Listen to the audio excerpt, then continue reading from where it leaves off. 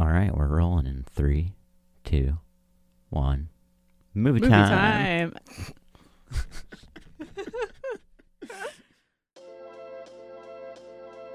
Hello, everybody, and welcome to Movie Time Extra, the show where we talk about movies with a little something extra. I'm your producer, your co-host, your big mean minotaur. My name is Dashel Marco. Hi, everyone. I am Jeff Burke. I am bizarre author, podcaster, performance artist, cat caregiver, and I am here and psyched to be here to discuss one of my absolute very favorite movies. And I'm your amateur thematic analyst, genderless gremlin, and labyrinthine libertine. My name is Tyler Duncan. Today we are watching 2017's Dave Made a Maze, written by Stephen Sears and Bill Watterson, directed by Bill Watterson. If you enjoy our show, please be sure to rate, review, subscribe to it. This one. Tell a friend about our show, and if you'd like, you can send us an email at movietimextra@gmail.com. Tell us what you think's a little extra, suggest a movie, do all that good things that we like. Now, our banging theme song is by the amazing DJ Cutman. Check Cutman out on Bandcamp for solid bangers and bops. We love you, Cutman. Yo, DJ Cutman. Love you, dog. Yeah. As always, there will be spoilers in this show, and if you don't like it, I doubt you will survive the labyrinth. Right. Cool. So, welcome, Jeff, to the show. Thanks for being on, of course. Thanks for inviting me. I'm excited to be here, though. I do feel I need to start things off by giving you two some shit on one of your previous episodes. All right. I feel very attacked right now. I listened to the Godzilla versus Kong episode, and you two had so many questions about the plot points, which were explained in the previous movies. Godzilla versus Kong was the fourth part of a 4-movie series, and jumped in at the end.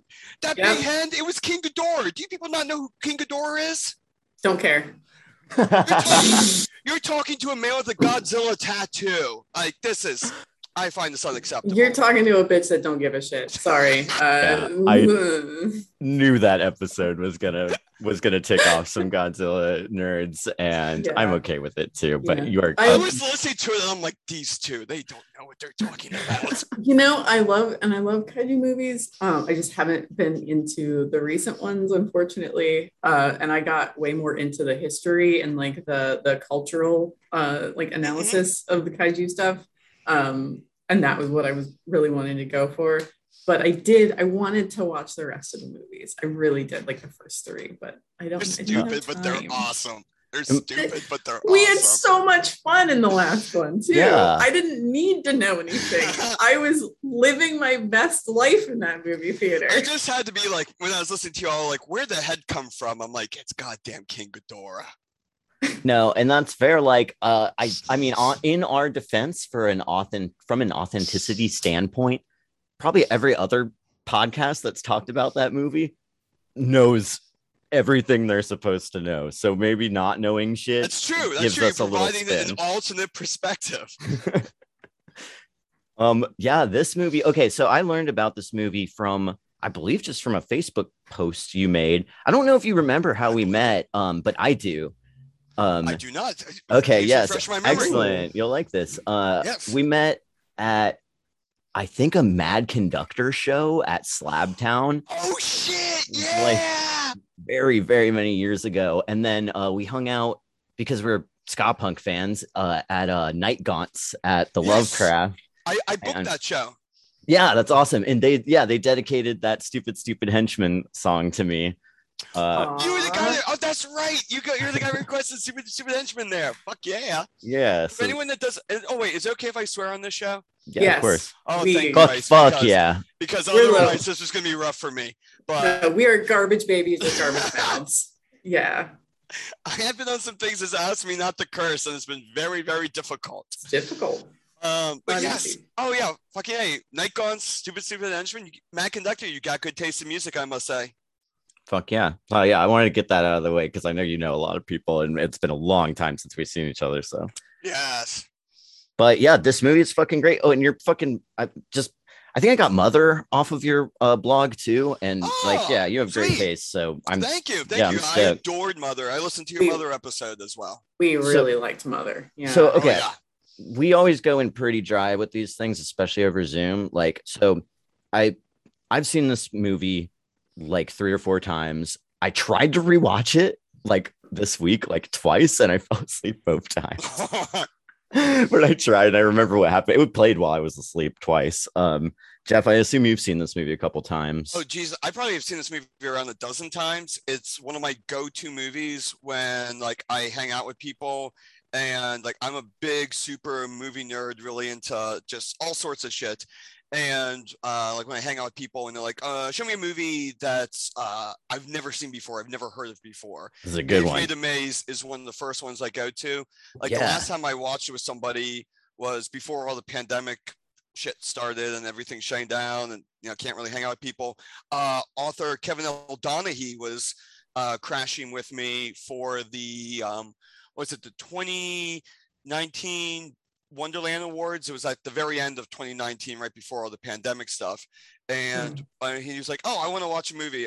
Show me something I haven't seen." I was like, "Have you seen Dave Made a Maze?" And he's like, "I've never even heard of that, Jeff." I'm like, I got something for you. Sweet. And like I watched this.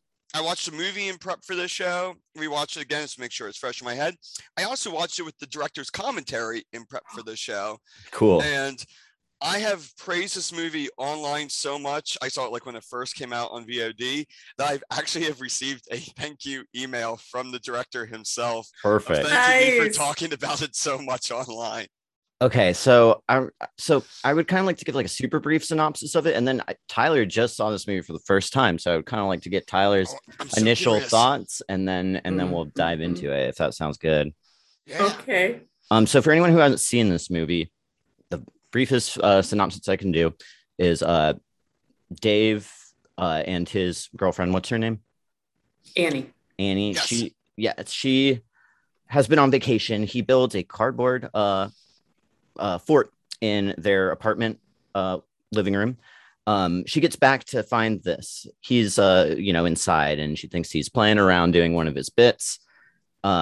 She invites his best friend over to try to coax him out. It leads to a few of their friends and like a very meta film crew being there as well. Eventually they go in to find him and find out that it's much bigger on the inside.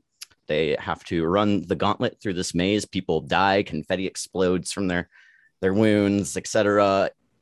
It's amazing. That's like they go in to save Dave. They eventually find him and bring him out. That's the whole movie.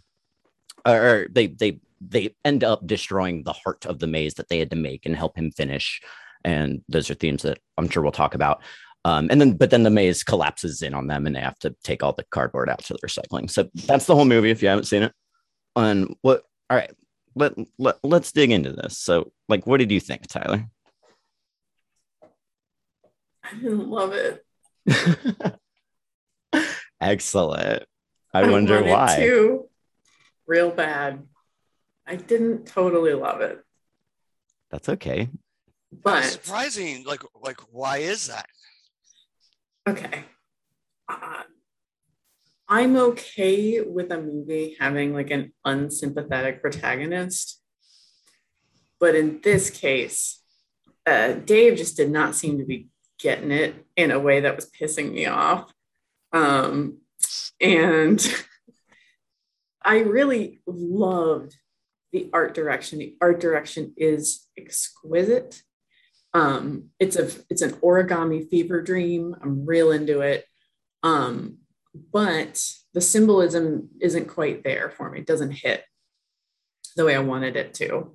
But from what I can tell, this is a movie about, adulthood is scary and hard. And sometimes you just want to do something that leaves a mark on the world, even if it means that you lose everything in that process.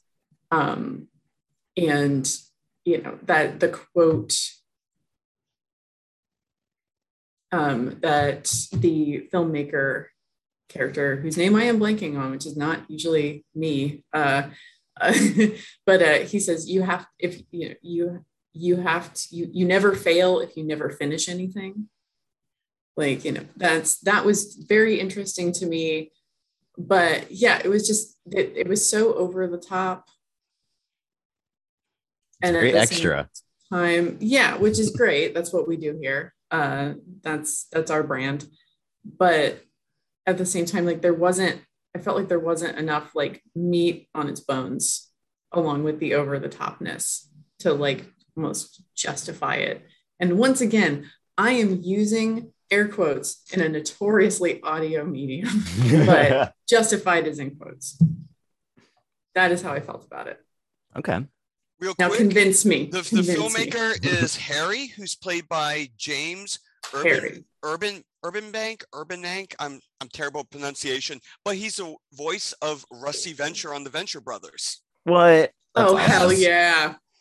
Just fun fact there. Just a fun fact. No, I love that. And he was one of my favorite characters in this movie. Like he kind of comes off as this, like at the very beginning comes up as this like airhead who wants to, capitalize on this situation that's going on. But I think he really asks a lot of the deeper questions that get asked in this movie. Like when he's trying to start interviewing Annie as she's like freaking out as she realizes the things in the maze are real, and she is trying to parse the weight of them out. And he's like, what are you going to do, Annie? Like, what are you going to do? This is your guy. Like, and shit like that. So I really liked the meta aspect of the film crew making a documentary about what was happening. Like probably my favorite part of the movie. And the film crew is also just hysterical. And they between the two characters, the boom mic operator and the cam guy, between the two of them, there's only one line, and it's a quote from Raging Bull that is a odd running joke through the movie. Mm-hmm. But Tyler, I totally understand why a lot of those aspects didn't appeal to you. It is kind of about a pathetic man-child. And he is really not a sympathetic character at all. That never bothers me in movies though. And it typically doesn't for me either. Yeah. I'm sorry? Typically doesn't for me either. Yeah. And also a big thing for me about this movie is, as somebody that has been involved with goddamn, like literally hundreds of creative projects over the past 15 years, something like that. The whole metaphor of the maze as like a metaphor for when you make something creative, and the entire movie from that as a metaphor for what it's like to create something, just hits me so fucking hardcore as a creator myself. And just like all the things they say about the maze and how the maze gets out of control and how it gets lost in it. And like there's like a whole fucking point about when they're harassing him about that he never finishes anything, and there's this whole speech, and the speech just fucking hit me in the fucking core the last time when I was rewatching it this week, because I have a book that I've been like working on I have my next novel that I've been working on for 2 years now, and it's like, god damn it, this movie is just like it's just like calling me out during it. and as someone that's also been like in a long-term relationship as a creator, like there's aspects about that gets very frustrating. And I thought this movie did a really good job at giving the voice of like some of those more like insecure feelings about some of the struggles one goes through being an independent artist. And it does it kind of better than I feel any other movie I've ever seen. This is one of my absolute favorite movies I've ever seen about the creative process. And I kind of like lose myself in the movie in terms of like, I kind of stop whenever I'm watching this, I kind of stop thinking about the actual plot line and the concept of, in terms of like how all these characters are directly interacting with each other, and more of a series of vignettes about all these very deeply personal feelings about the creative process. I think that's apt. Like, I guess I'll weigh in on just like, I think this is a really enjoyable movie. Especially the first time I watched it, I was really blown away. The more I watch it, the more I want to kind of pick it apart. But like, I feel like this movie like does a special kind of magic in its own way that I really appreciate. Like, I think what Tyler said, about Dave's faults are like totally spot on, and why it's like hard to sympathize with him at points, but like it it is reflected so well in the environment kind of explicitly being told to you that it is, growing and building based on his subconscious. Like, I think it makes this like really intricately multi-layered setting that like it resonates in its own way that I don't think any other movie has ever like made something that kind of just ambitious but like simple at the same time. And we'll talk about it in a minute, but for anyone who hasn't seen this movie, it's made of cardboard. Like half of it is made of cardboard, and it's beautiful. Like, it is something else. So maybe that's why I didn't like it, is because I do see myself in Dave a little bit. I have the whole, gifted child with ADHD perfectionism complex. And I've had to, luckily, college in my late 20s burned that right out of me. Also, my heart burned my heart out of me too. But, like it was like, look, this is a B+ paper, and that's happening because C's get degrees. I'm doing this, that kind of thing. But there is still a part of me where, I've been working on an album for a year that, I'm still like tweaking and retooling, and do I want that to be a major or minor, or maybe, and so it's like I still have it, to this day. And so I do get like Dave, on a level that maybe made me uncomfortable because it made me look at my soul. And also, like, I just want to point out, like, this movie is also just unapologetically weird, and that it doesn't even try to make any sort of coherent linear sense. It's all a movie that you have to feel and interpret. And I kind of like, we compare it in many ways to things by like Jodorowsky or David Lynch, but instead of being very serious, this movie instead kind of chooses to just go absurd, over the top, and very firmly tongue-in-cheek of like, yeah, we know what we're doing. Like with the show, you've previously discussed Mother, and like I can kind of compare this to Mother in just how both films are unapologetic about this movie is its own reality. Like, we're not trying to create a coherent universe, we're trying to create a work of art. And normally when people try to create works of art, it's to be very serious, to be very artistic.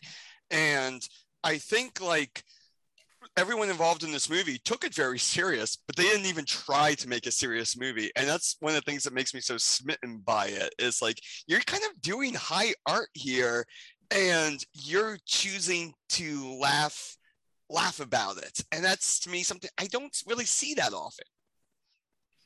Totally. True.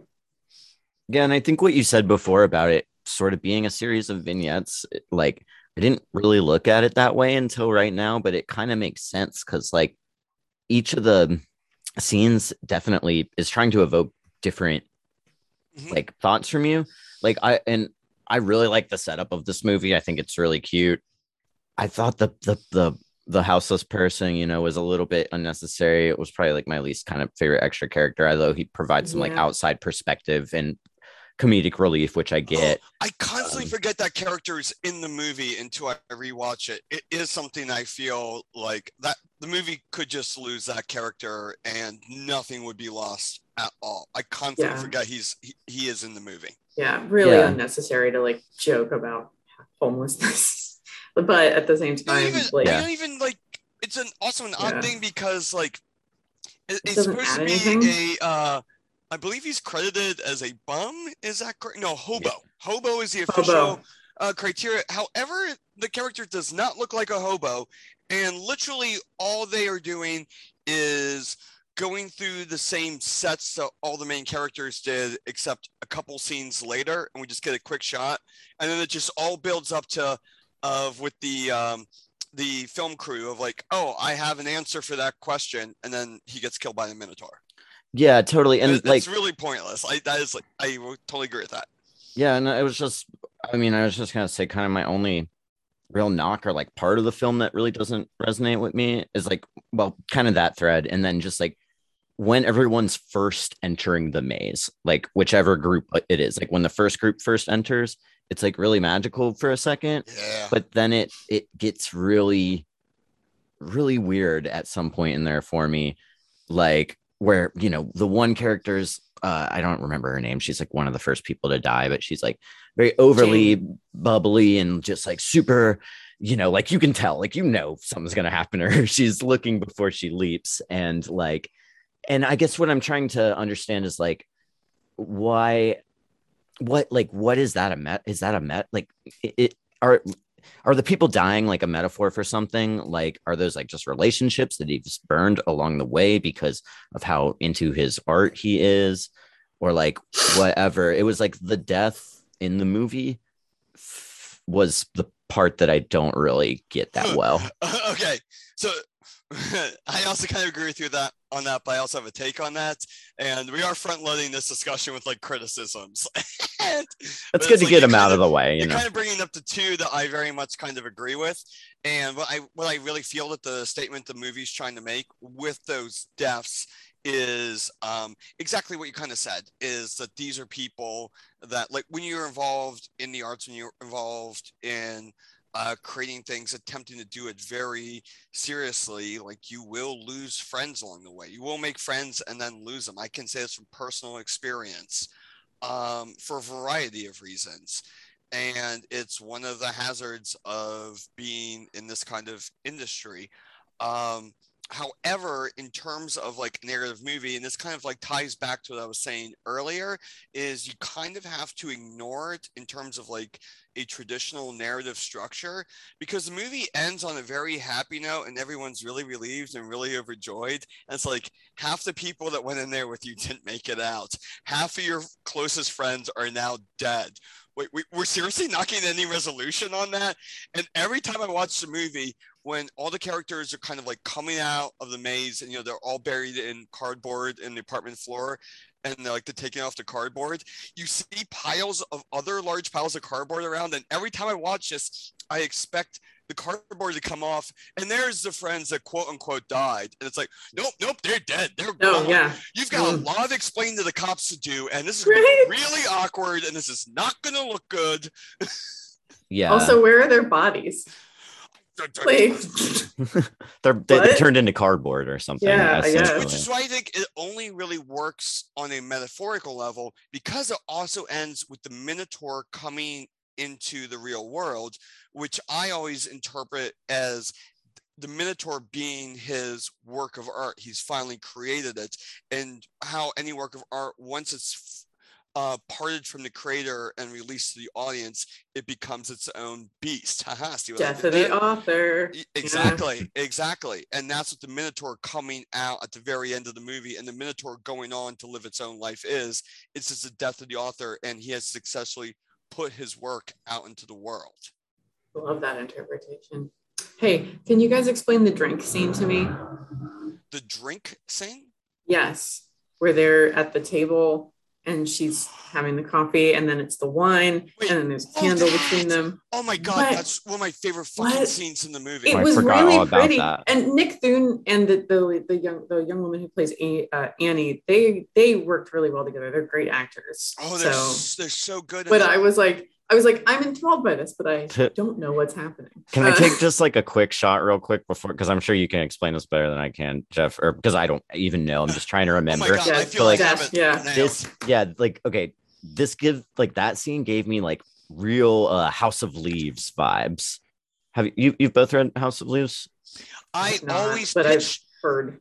I fucking adore House of Leaves. I've read it multiple times. I always pitch Dave Made a Maze as essentially a comedic reworking of House of Leaves. Yeah, so that was like his like innermost like being, I guess, and it was trying to like, make it so like that was like the end of the maze in House, or the end of the darkness in House of Leaves, when it all gets very close in on him. And I don't know what it means or whatever, like, so please explain it. But that I was just trying to get across, like that reminded me of that very weird part of in House of Leaves where like he's in complete darkness and then everything just like compresses on him. I really want to get back to that, the House of Leaves comparison, but just quick address that scene. How I really took it was at that point, the maze, i.e. Dave's creation, is kind of sucking them both in as they're trying to regain control, and we're seeing them across from each other in various states of dress, which they keep tearing off to go back to their true selves, and with something in between them, a finite resource in between them. And we see them going back and forth between essentially, well, I mean, like literally costumes. It's a movie, and the things they're wearing aren't actual clothing. It's paper cardboard versions of costumes they keep tearing off. And it's going back and forth between, I'd argue, what they both view as the insecurities in their relationships and the insecurities they project upon each other due to the nature that we see, like scenarios where each of them is wealthier than the other is depicted by their clothing, and how they each fear it would impact their relationship. And, you know, being like, I spent over a decade only getting my finances from creative projects. And one of the things that's frustrating about that in this doing that is your income, you have some pretty good highs and you got some pretty low lows. Mm-hmm. And like with my partner I'm currently with, we've been in we're in a long-term relationship. There were periods of times I was making way more money than her. There's periods of times that she was making way more money than me. And having that constant fluctuation on a very personal level can be like, you know, can induce insecurities, can induce stresses.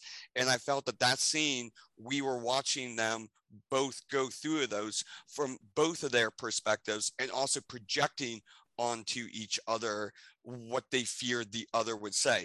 And they kept tearing off those costumes to go back to their true selves, which is where they really related with each other, which then directly leads into them, you know, tearing at like the heart of the maze. It's like I said, once again, it's like very symbolic. Yeah.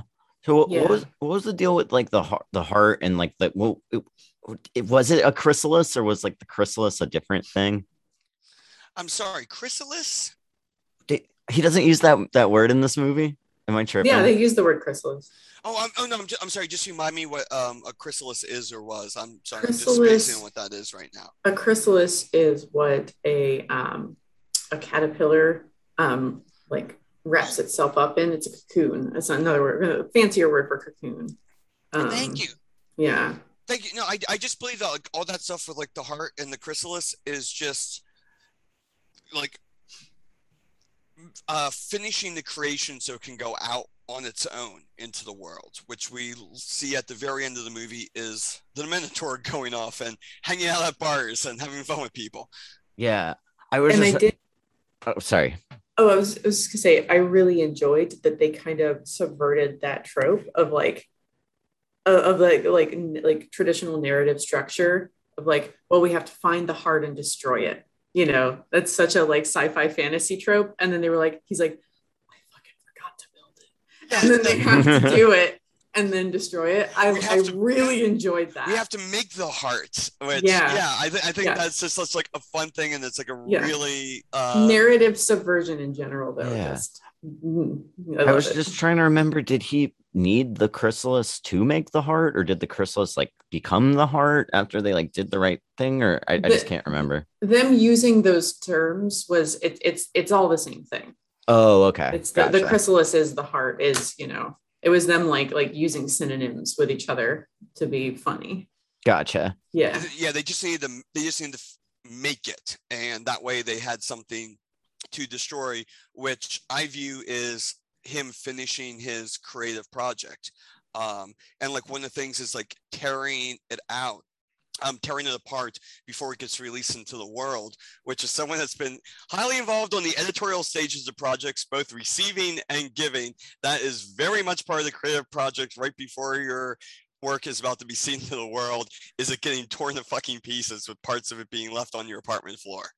Yeah, I can understand that. It's like every, as a musician, I'll have so many song ideas like every single day, every time I play an instrument. And they all are just like, they're fucking garbage in my brain, like that I threw on my brain floor because I never bothered to like make them into something cohesive. But all that destruction is what is required for creation. Like the soil has to be turned before the seeds can be planted, which involves destruction of what was there before. Oh, totally. Yeah. I used to commit to ideas too easily, I think. And now I'm more picky, about what I really want to like build or finish, in general. Yes. You know what's something interesting that I have found over the years? Because I came to actually playing guitar and writing songs kind of late in the game. I was like 15, 16 when I really started playing. And now I will like write a whole song and I'm like, I don't really like this, but I got it out of my fucking gourd and it's out now and it can stop bothering me. That's part of the creative process. Yes. But then I will be working on a different song that I really like. And a portion of that other song that I am not that into is like, oh, let's Control X, Control V on into this other song. And it's like, okay, not even some of your garbage ends up being like gold in these little nuggets that come out. Yeah. Being creative is fun, also torture, but fun torture. And that's my argument for why this movie is so great. As you said, it's being creative is fun and torture, but fun torture. And doesn't that not so accurately describe what this movie is depicting, its overall tone?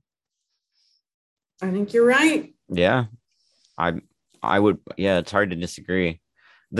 And on a technical side too, because we haven't really talked about it all that much. Like this movie has some really fun scenes, like the 2D scene when they're in the one room and it's very, I want to say Pee-wee's Playhouse, but that's probably not the best thing. But there's like a lot of play with like the size and the scope. The forced perspective scene. Yeah, and that's what it is. Like, yeah, it's really like a minute-long sequence that, in all honesty, could be cut because it doesn't actually propel anything forward. But oh my god, it's one of my favorite scenes in the movie. It's some relief moments in the movie of all these characters coming in the room, and it looks like there's a table with cups placed on them, and we then learn as more characters come in and interact with things, is that all the things are actually different sizes in different parts of the room, and it's actually this really bizarre forced perspective effect, which I have the Blu-ray of Dave Made a Maze, which has a behind the scenes featurette, and that it shows that scene as it was being filmed from other angles, how the crew were seeing it, and like that was fucking awesome, seeing that little glimpse into how everything looked to anyone's. If you're not at the absolute perfect angle, which the camera was, it looks like nonsense. It just looks dumb, silly, stupid. And that one perfect angle, oh my God, is an amazing optical effect. And almost everything in the movie was done practical in camera. Almost everything. Yeah, I have to see how they filmed this movie. I mean, like that, I think that scene does, I mean, for me at least, it's a nice little break from the tense that the movie's trying to elicit in you as they're running. They're like, oh, they find this safe place and they're interacting with each other and having a moment of reprieve together, but they're doing this together while they're all interpreting it from a different perspective. And so it's like a shared moment of relief, but they're all on different, like pages of the book or whatever. There's this weird little, it's weirdly comedic, very almost like stage show-esque, and like I'm sorry, I mean like very like theatrical in how it's not like a movie. And then the scene ends with Dave running into the room, stopping, looking at everyone and saying, "What are you guys doing?" which Yeah, is he doesn't I see think it. a hilarious joke, because it also points out to the viewer like, wait, what were we watching these people doing? Although the viewer is enjoying it because it's like a visual treat, but then Dave's just the buzzkill because he's not appreciating his own creation, which is something that artists really do fall into a trap about. And this movie, I do want to point out, like, as you said, we haven't really talked about how visually amazing it is, in that all the sets are actually built out of cardboard. It's all almost 100% in-camera practical effects. The only things is like a few very basic, like mirror almost stage magic tricks, and some very basic erasing wires things at point. But this movie actually fucking makes me jealous, and I think that's one of the things that makes this movie so fucking brilliant. It is one of the most visually interesting things I have ever seen in a movie, and literally anyone could have made this. Any one of us could have made this fucking movie, but we didn't, and they did, and they went fucking all out with things that any one of us have access to, and they made this absolutely stunning, totally original visual wise. Like, I cannot visually compare it to any other movie. I can compare it to other filmmakers who are as unique in their visions, but this is something that, like, I mean, it wouldn't have looked as nice, but any one of us could have filmed this in the basement. If we actually just had the dedicated time and creativity and willing to do it, any one of us could have made it. But these people actually did make it. And for the record, the entire movie was filmed on one rented soundstage over the course of 6 weeks. Wow. Good job, Holy guys. Shit. A movie in 6 weeks, an hour and 20 movie in 6 weeks. That's great. I loved the, speaking of the practical effects, the paper bag puppets. Oh God, they're so funny. Good. They're really so cute. Good. I could tell. Okay, so I used to live with a clown and puppeteer. My good friend Summer is an amazingly talented human being, and I lived with her for about a year and a half. We've all lived with clowns. Yeah, but mine got paid to do it. I meant that as well. Yeah. And so I've seen her make puppets, like, and they're beautiful. So knowing the detail that those paper bag puppets had, of like, I knew who each character was because they were so well designed. Like, they made each paper bag look like the human being they were portraying. And I just, like, chef's kiss. Yes. Very, very detail oriented in this film. Like I said, it's visually stunning. I've never seen anything like this on this low of a budget.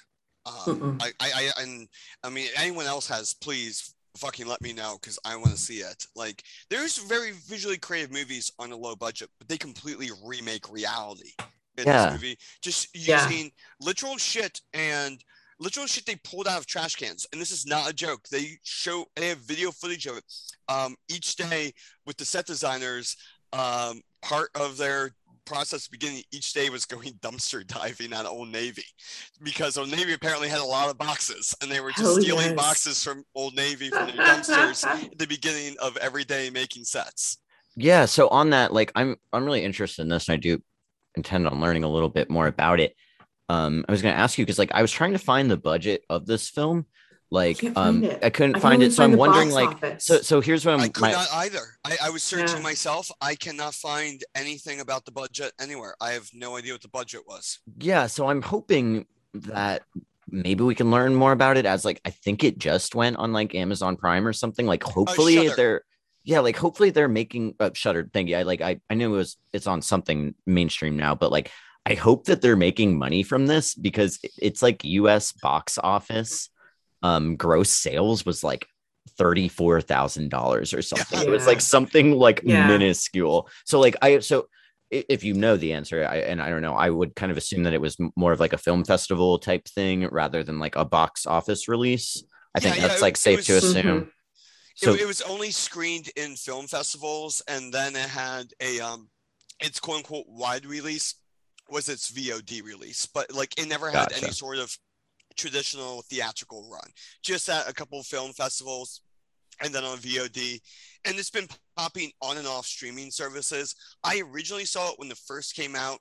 I rented it on VOD, and I know since then, like I have an Amazon Prime, Shudder, and HBO Max accounts, and I know it's gone in and out on Amazon Prime. Shudder just added it, which I've been telling everyone that has a Shudder account, you gotta watch Dave Made a Maze. It's gonna blow your mind. But yeah, it's not a traditional release movie by any stretch of the imagination. Yeah, and I wonder if there was some reason behind it, or that they didn't want it in bigger theaters for some reason, or maybe it was just because it was an indie film, and I don't actually know how people go about doing shit like that. So I guarantee you they would have fucking loved it to be in bigger theaters if they could have had the opportunity to. But it's just an indie film, and I was listening to the commentary, the director's commentary. It's actually with the director and the writer of the movie, and the director is credited as co-writing it, and he himself though says he only came up with the idea for the movie. The other person, here I have it right here.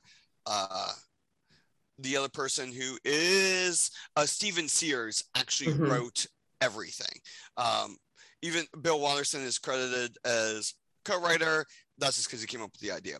But they're on the commentary for the DVD, and they talk about that they did pitches to bigger studios, and one of the things that shot them in the foot all the time was they kept being asked what the demographics were for this movie. What is the audience for this movie? Interesting. And they could not figure out a way to answer that question in any way that satisfied bigger distributors. And also when bigger distributors watched this movie, apparently they were just like, yeah, no thanks. No, and that's a good point. Like, it might be a little too weird for a mainstream audience. Like, and if you okay, fuck that, because I definitely saw Swiss Army Man in the theater. That movie came out like a year before this one did.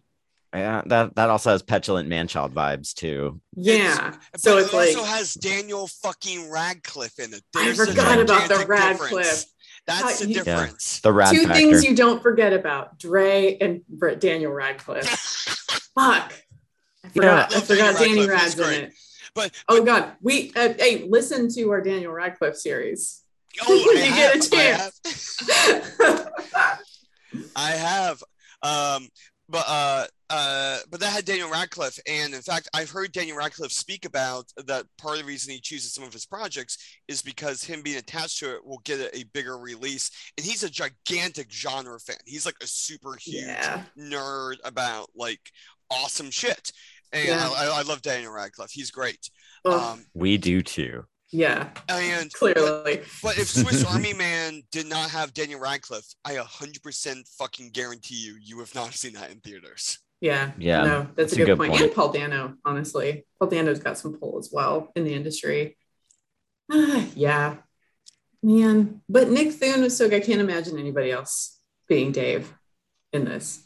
Oh, he's so you know. I think all of the actors are really fucking great in this movie. They're really hilarious.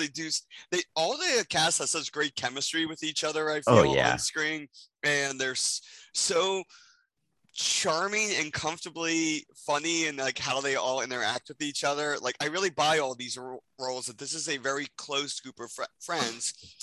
Which, tying back to something we said earlier, the death. The death, like, it doesn't fully narratively work, and you gotta view it as a more symbolic thing. Not nearly as traumatic as it should be. No. His best friend, is it Gordon? Gordon, he is so just cute and endearing and like perfect in like every scene. I have such a crush on him. Yes. He was like he's like the perfect supportive best friend. Like, he's like the yes man, and he knows exactly what to say, like just to cheer everybody up and keep the morale up. Like, I really enjoyed him. Yeah. To tie back to something earlier, Dasha, you brought up House of Leaves, and I was specifically curious, and I have researched every single way I possibly can figure out how to. Nobody involved with the cast or crew has ever mentioned House of Leaves, and I find that so odd because this movie is almost the exact same plot as House of Leaves. Yeah, I mean, House of Leaves is definitely darker. Like, oh, I know, but if you just look at the so both things feature people in their home that there's an entryway that leads to a maze labyrinth that people get lost in, that's bigger on the inside than on the outside, and they're hunted by a minotaur in both. totally. I mean, it's they go in dramatically different directions, but when I first saw this movie, my first thought on watching it was like, oh shit, this is House of Leaves. Totally. And yet no one involved with this movie has ever mentioned that. And I find it hard to believe they're not familiar. Like, at least one of their friends has it brought up to them. I'm like, hey, have you guys ever heard of House of Leaves? Because your movie reminded me of that. No, they have to have, like, and they have to be aware of its existence. Like, this might be like a new subgenre of like film and literature where it's like the maze of your own making. But like when it's in that like such literal verbatim, like there, like I think you really have to do it right for it to resonate. And I think that if you think about like labyrinth movies or like maze movies, we could probably think of a few more if we tried. But like, and remind me, you guys, like, in House of Leaves, because it's been a while since I read it, isn't his maze kind of like due to his grief over like him? Like he starts to obsess with it, and then his family eventually like abandons him, and he dives into it and realizes it's like his own self-consciousness, like or his own self-conscience like closing in on him, kind of. Well, in House of Leaves, and there's a variety of different interpretations, but what I've always argued happens in the book of how the people are getting lost in the maze is that the maze is just a reflection of what you are expecting and looking for when you go into it. So one of the characters is kind of like, as you said, like going through grief, like looking for answers. So when they open the door, they're greeted with this labyrinth, this maze, which is what they get lost in, which is what most of the book is about. And we see another character who's expecting nothing and just opens the door, and it's just a hallway with a dead end. And the characters, while they're searching for the exit, just keep getting lost because they're searching for something. And so the maze keeps giving them things. And there's, if I recall correctly, there's actually a character that gets out of the maze, and the way they get out of it is they give up and stop looking, and then they are able to leave the maze. So it's all a projection of whatever someone's looking for when they go in. Totally. Yeah. So really similar premise, but definitely different outcome, and very different outcome, very different, and execution. Yes. As I was about to, like, very different presentation, very different tone. But it's like I suspect somebody involved with it at some point had to have like read House of Leaves, or at least had the plot summary given to him, because I'm like, there's a lot of crossover in these ideas. Yeah, I mean, maybe. I mean, it could just be a cool coincidence if like the one main writer had just never read it. I would buy that if it wasn't for the fact there was a decade in between the two things. And according to the creators of Dave Made a Maze, from initial conception, writing the script, to final movie being screened, it was a 6-year period. And I find it hard to believe that over all that time period while they were working on it, there wasn't at least one person they told their idea to and was like, oh yeah, like House of Leaves. It's not like House of Leaves is an obscure book. It is and if you're remotely into like genre fiction, it is like one of the more famous modern books. I find it very hard to believe that they would not be in some way aware of House of Leaves. You gotta ask them, man. You know these guys. You got the thank you email from them, right? You gotta send it back. Just reply back. Be like, hey, House of Leaves. I mean, if they're just ripping off the idea and doing their own spin on that, that's fucking awesome. You're talking to the guy who wrote Shatner Quake. Like, I'm not gonna criticize anyone for taking anyone else's ideas and putting their own spins on it. We've said it on this podcast before, and I will say it again until the day I fucking die. Everything is derivative. Yes, exactly. I always make that same argument that there's no such thing as a new original idea. What is new or original is your own spin you can put on it, your own perspective you can put on it. And that's what originality actually is what you can offer that no one else can. And I think this movie succeeds with that in spades. Like if it just took the premise of House of Leaves and it's like, even if they sat down originally like House of Leaves is cool, let's do our own version of it. And it's like, fuck yeah. Like I am totally down for it. Yeah. So we got about 10 minutes. So if we have any final thoughts, I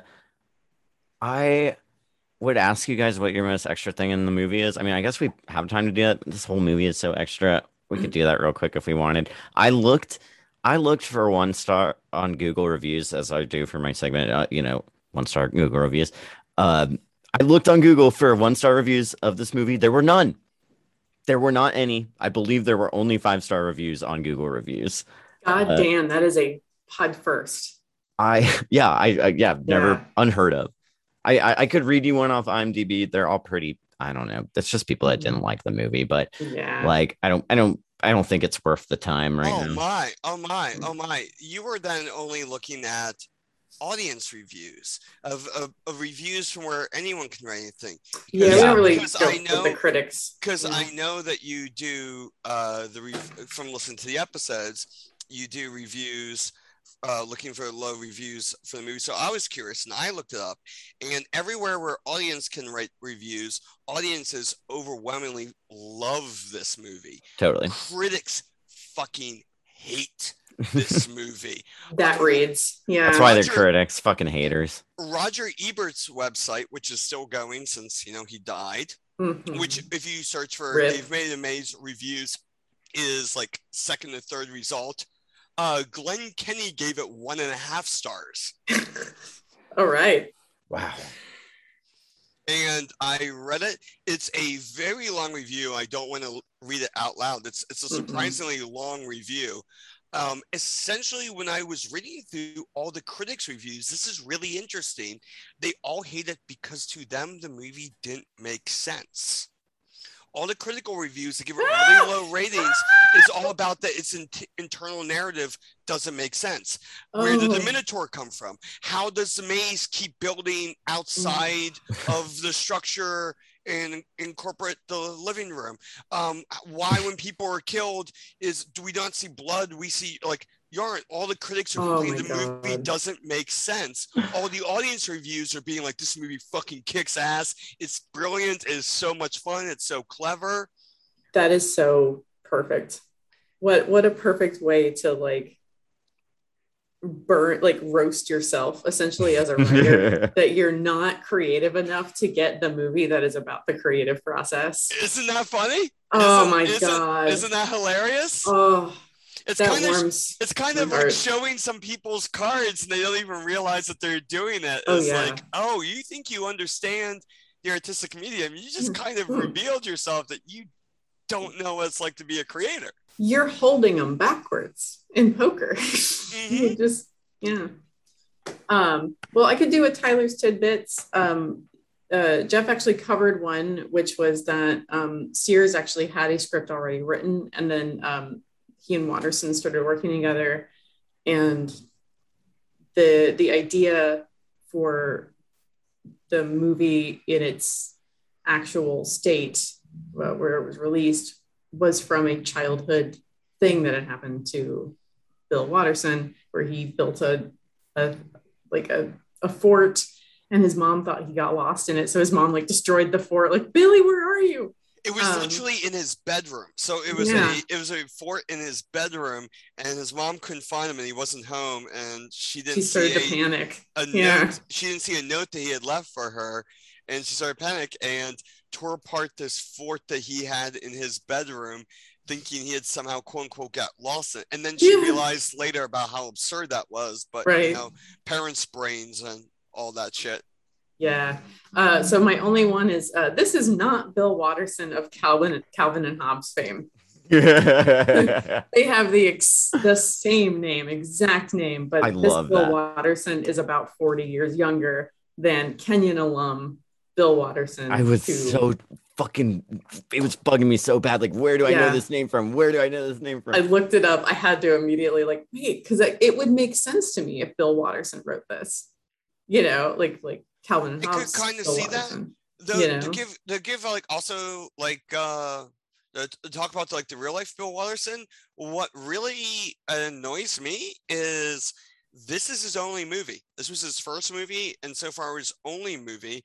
And I was listening to some interviews with him and research, and over the years he's talked in interviews about doing other movies and being in talks. None of them obviously materialized. The most directing he's done since this is he did 3 music videos for bands I've never heard of, but that doesn't really mean anything. They actually might be some pretty major bands. I don't really know a lot of musical genres. My favorite bands, as Dashiell can attest to, is bands that no one except for us has heard of.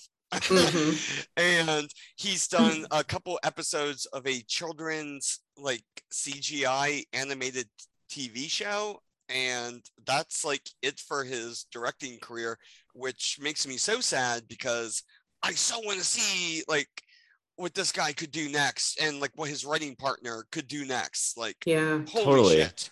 I think hopefully post-pandemic he will get more chances, Totally. And I think that's probably, I think that's a good place to leave it. Like, let's we want to see more. Yeah.